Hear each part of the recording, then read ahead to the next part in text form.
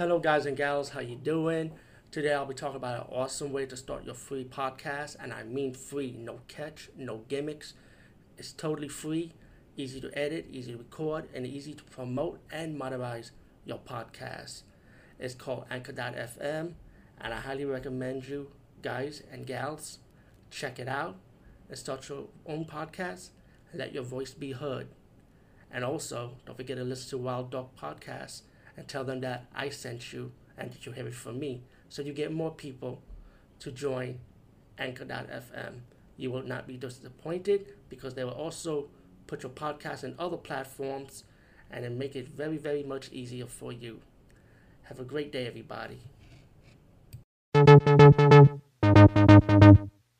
everyone, what's up? Today I'll be talking about the movie Shaolin versus Tai Chi.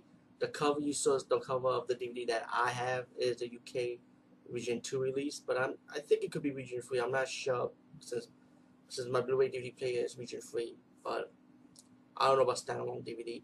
But anyway, this movie was really good. The only problem was the subtitles. You know, you really have to follow subtitles in this movie really well. It's too bad this movie never had a dubbed English version of the movie, what I know of. Very good movie. It's like the movie starts off with this villain, right? He's going after to kill the last lord, and it's pretty much he's trying to kill him, and then kill the son. But he kidnaps the woman at the beginning as a prologue part of the story, and then later on, you pretty much got. I think the kid grew up, if I'm corrected, and he was like a thief. I hope I'm right, by the way, because the subtitles was pretty hard to read. He was a leader of these beggars. And he was trying to rob a Shaolin monk, and then the Shaolin monk kind of like stopped him and told him that I'll take you as a disciple to become a Shaolin monk. And then you got a second story when this guy's find people out like in a market, like I would say like a street market type of thing.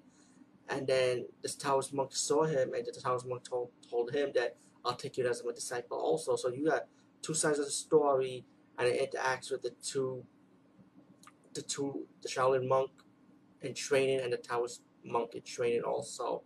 They start fighting, have this tournament for the gold to protect like this block of gold, I hope I'm right, like a pot of gold, like. And then the gold keeps on being stolen and have to get it back. And then the villain, he got the pot of gold.